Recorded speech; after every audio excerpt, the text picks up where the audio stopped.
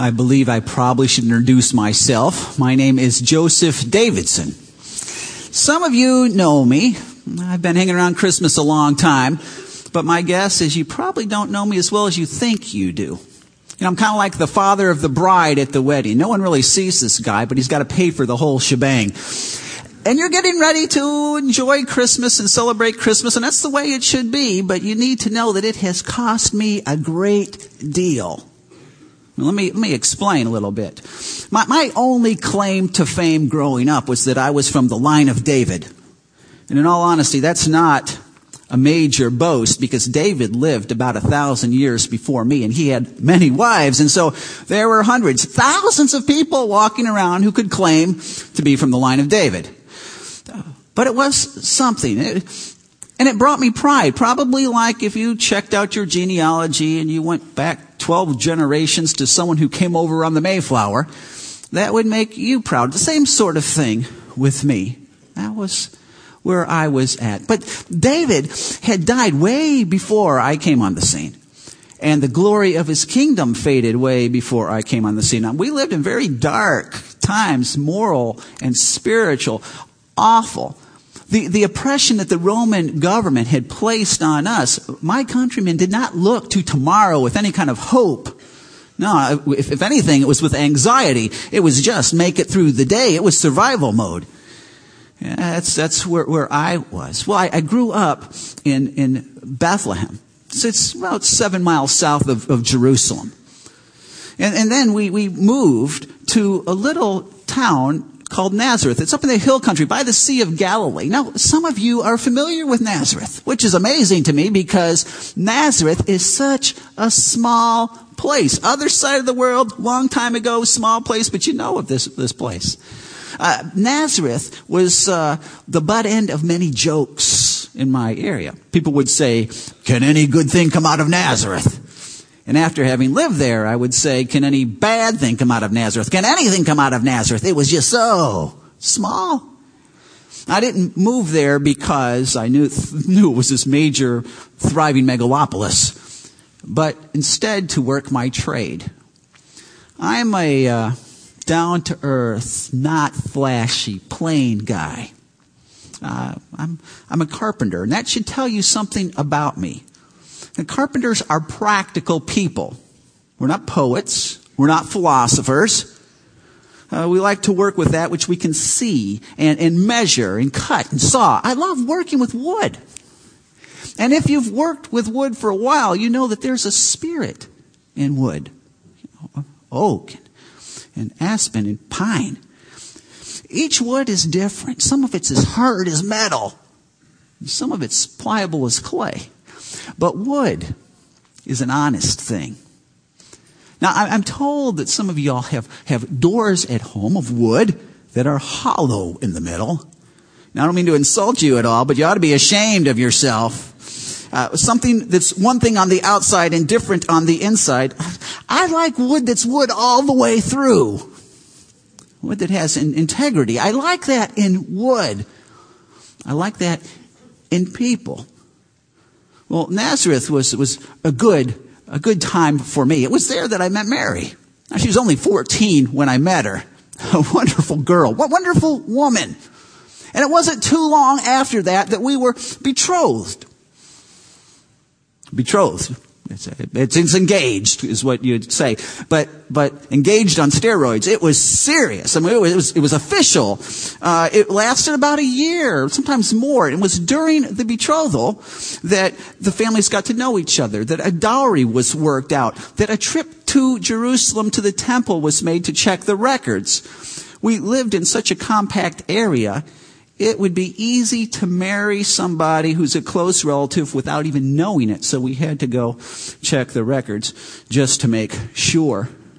Well, as I was there, you need to know that at this point in time, I began to fall deeply in love with Mary. Now, this is different than the way you do it. You fall in love, and then you get engaged.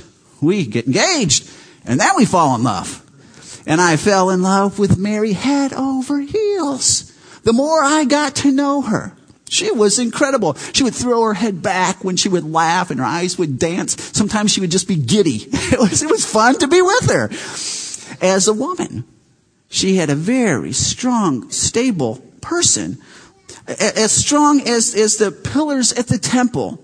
She was a thinker, Mary. She thought deeply on things and had an incredible gift of expressing her thoughts to music. She had a great voice. Some of her songs were simply magnificent. They really were. And this time, I dreamed.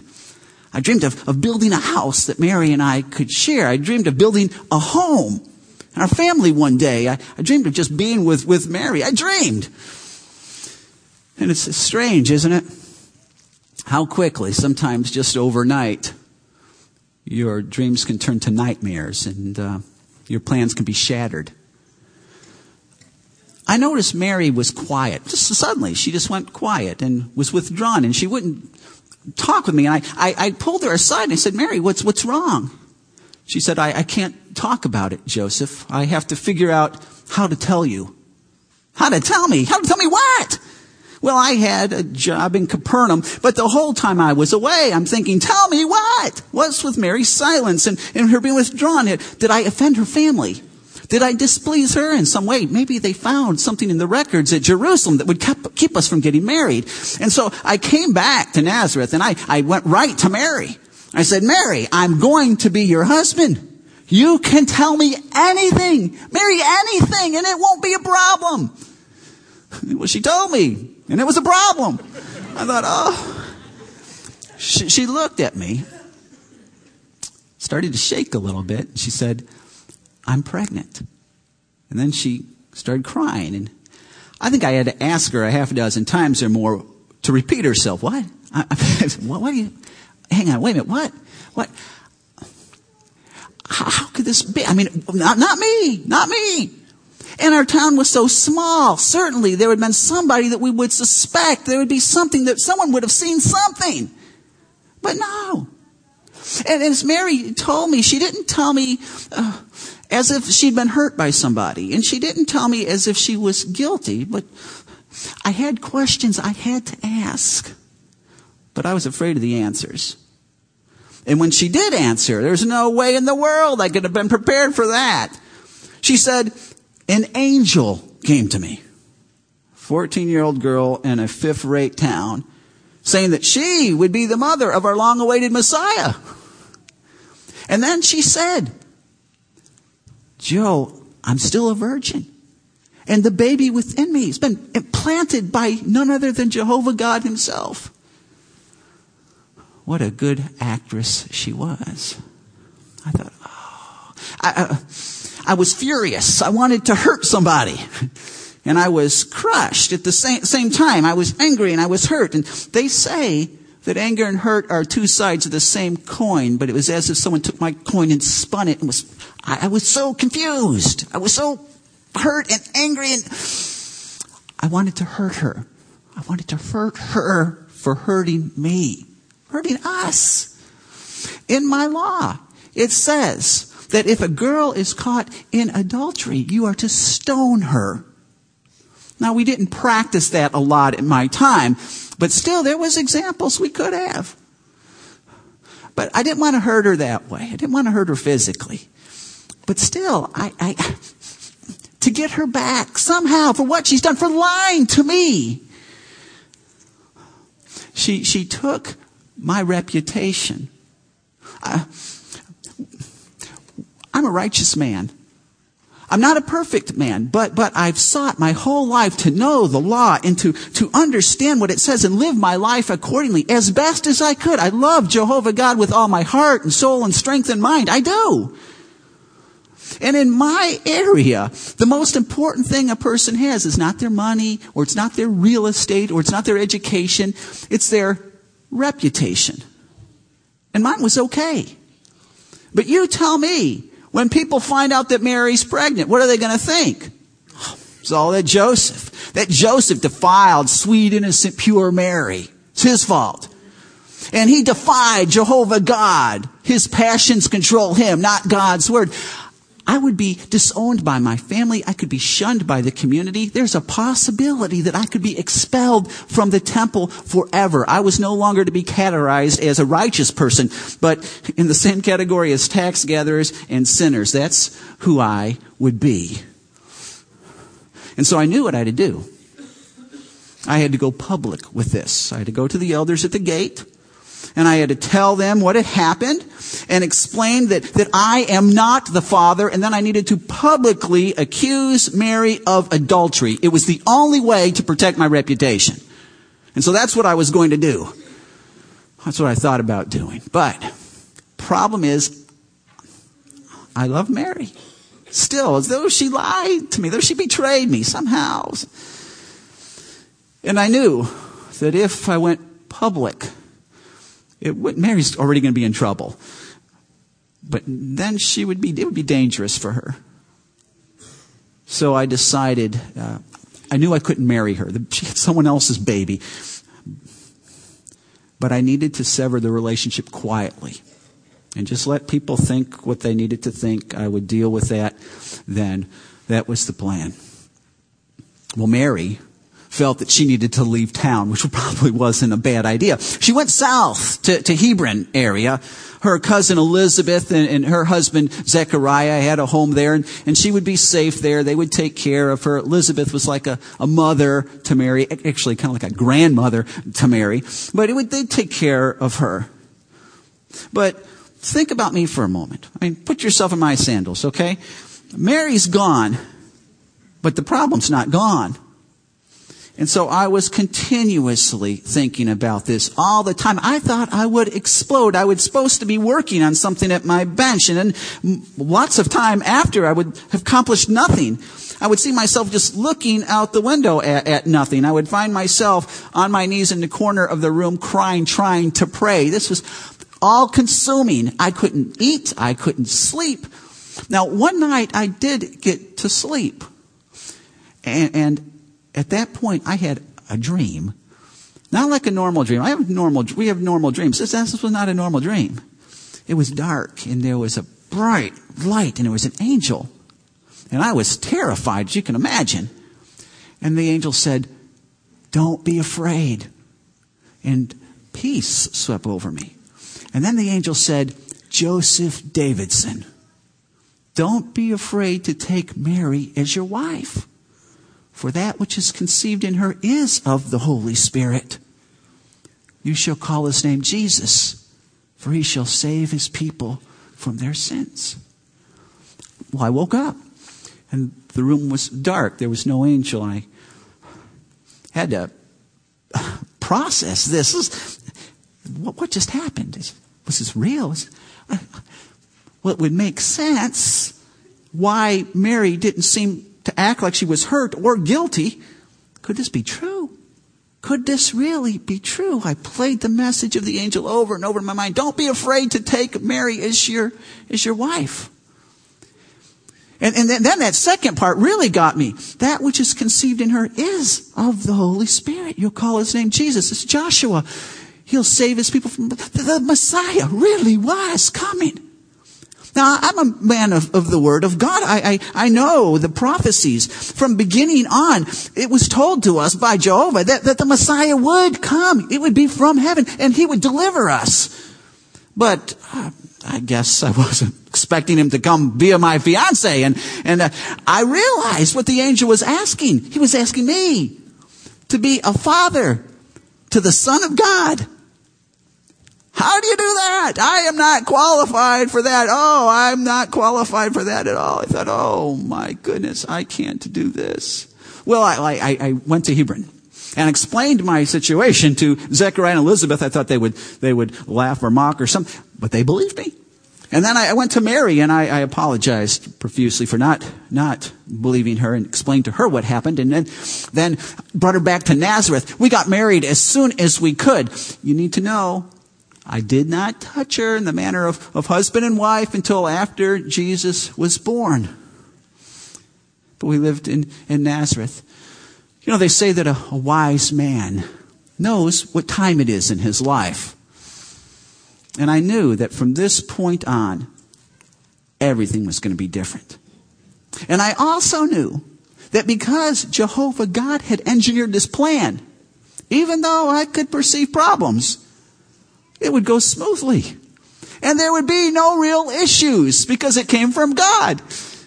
Well, I'm a carpenter, not a theologian. I can't imagine how wrong I was there. Mary's 9th month, Caesar Augustus comes up with a decree. He wants a big census of his empire for the purpose of taxation, like we need another tax. But what that meant was all males had to go to their origin of birth to register. Now, for you, when they have a census, the census taker comes to you. Such a thought never entered the mind of Caesar Augustus. And I knew I had to go to Bethlehem. My only question is, do I bring Mary, 9 months pregnant? And this would be a very difficult journey. But when I thought about leaving her back in that toxic, dangerous, unfriendly place, and then I thought that if the baby was to come, would there be anybody who would help her? Now, I had to take her. And whatever risk we incurred would be much less than the risk of leaving her there. And as we were getting closer to Bethlehem, her pain started. And I knew, though, that once we got to Bethlehem, things would be okay. I have family there. As we got into town, though, I did not take into account the crowds from the census. And we found my relatives, all of which had overbooked themselves and taken on more people than they could handle. I went to the caravansary where the poor people would be, but it was overflowing. Well, I was beginning to panic because Mary's pains were coming closer and were hurting her more.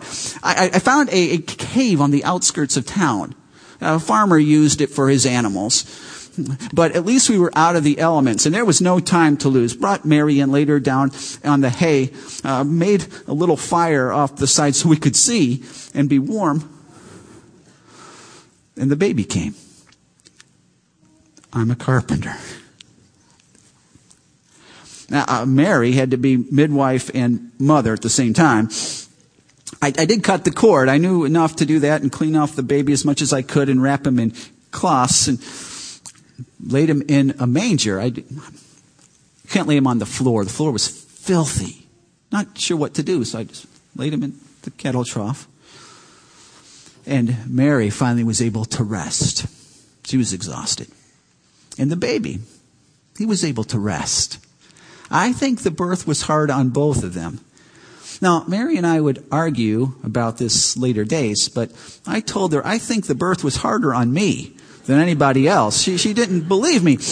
But my physical self was tired, but my mind was racing. I could not rest. I thought, if my beloved really is highly favored by God, what are we doing in a cave?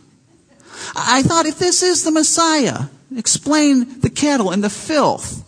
You would think that if this was really the Messiah, that there would be somebody from Jerusalem to greet us, to see the baby's birth. But no one came. No one even came from Bethlehem.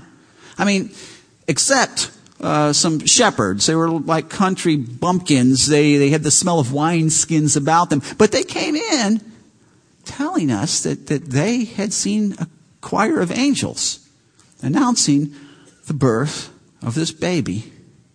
And then they left. I sat there more alone than I had ever been before. I had decided that what we would do is not go back to Nazareth. We would stay in Bethlehem. We got a room. I took whatever jobs I could take to pay to help, to take care of us. And we were there for over a year when we received some strange visitors. These were astrologers from the land on the other side of the rising sun, Iran. And they said that they had seen a star, a sign in the heavens, announcing the birth of a new king. And they came to pay homage, and they went to Jerusalem, and they talked with our half-breed king Herod, and they asked him where the new king was. We can imagine Herod did not appreciate this very much at all. But they looked in the scriptures that said Bethlehem. And then they came out and saw the star. It led them right to where we were. So you can imagine my surprise. There's a knock on the door. And I'm thinking it's a beggar. I'm thinking it's the person next door. And I open the door and there is this entourage of dignity. There's these pagan dignitaries wearing clothes that I have never seen the caliber of before in my life. And the jewels. And they came on in with their bodyguard armed. And I'm thinking, my life gets crazier and crazier. But you can't script this stuff. Well, they were fine until they saw Jesus. And then the appearance of their faces changed and they started towards him. And I got nervous. I didn't know what they were here for. I was getting ready to put myself between Jesus and them when suddenly they went to their knees. And they began to worship Jesus. And they gave him gifts, gold and frankincense and myrrh. These were gifts of a king I've never seen, and I would never see anything like them again. But these gifts played a very important part in our journey. For it wasn't long after this that Mary and myself, Jesus, we had to leave town. Herod had decided that he was going to kill all the babies, trying to get rid of this threat to his throne. And so we left. We went to Egypt. And you need to know that the Egyptians have no use for a poor Hebrew carpenter. And so these gifts are how we lived for 2 years. They were God's provision for 2 years. Well, we had heard that Herod had died. We were going back to Bethlehem. That's where I wanted us to be. And en route, we heard of the political unrest and decided, I guess we have to go back to Nazareth. We were led to Nazareth. And this amazed me because I thought, God can create the stars. He can create the world. But he can't keep us out of Nazareth. Nazareth was a place where it would be painful, where there would be ridicule, where there would be shunning, where there would be deep hurt, dirty jokes. Could it possibly be? If you're following God, he would lead you into such a place? That's where we were. I thought, oh no. You need to know I had questions. I had some deep questions. I wondered about this. I didn't know who to express them to. I couldn't tell Mary that I didn't have the faith to shoot down my questions. I couldn't really tell the people in town. They had their ideas of where Jesus came from, and this wasn't going to work. They never let us really forget that, or let Jesus forget it. We're not children of fornication like you are.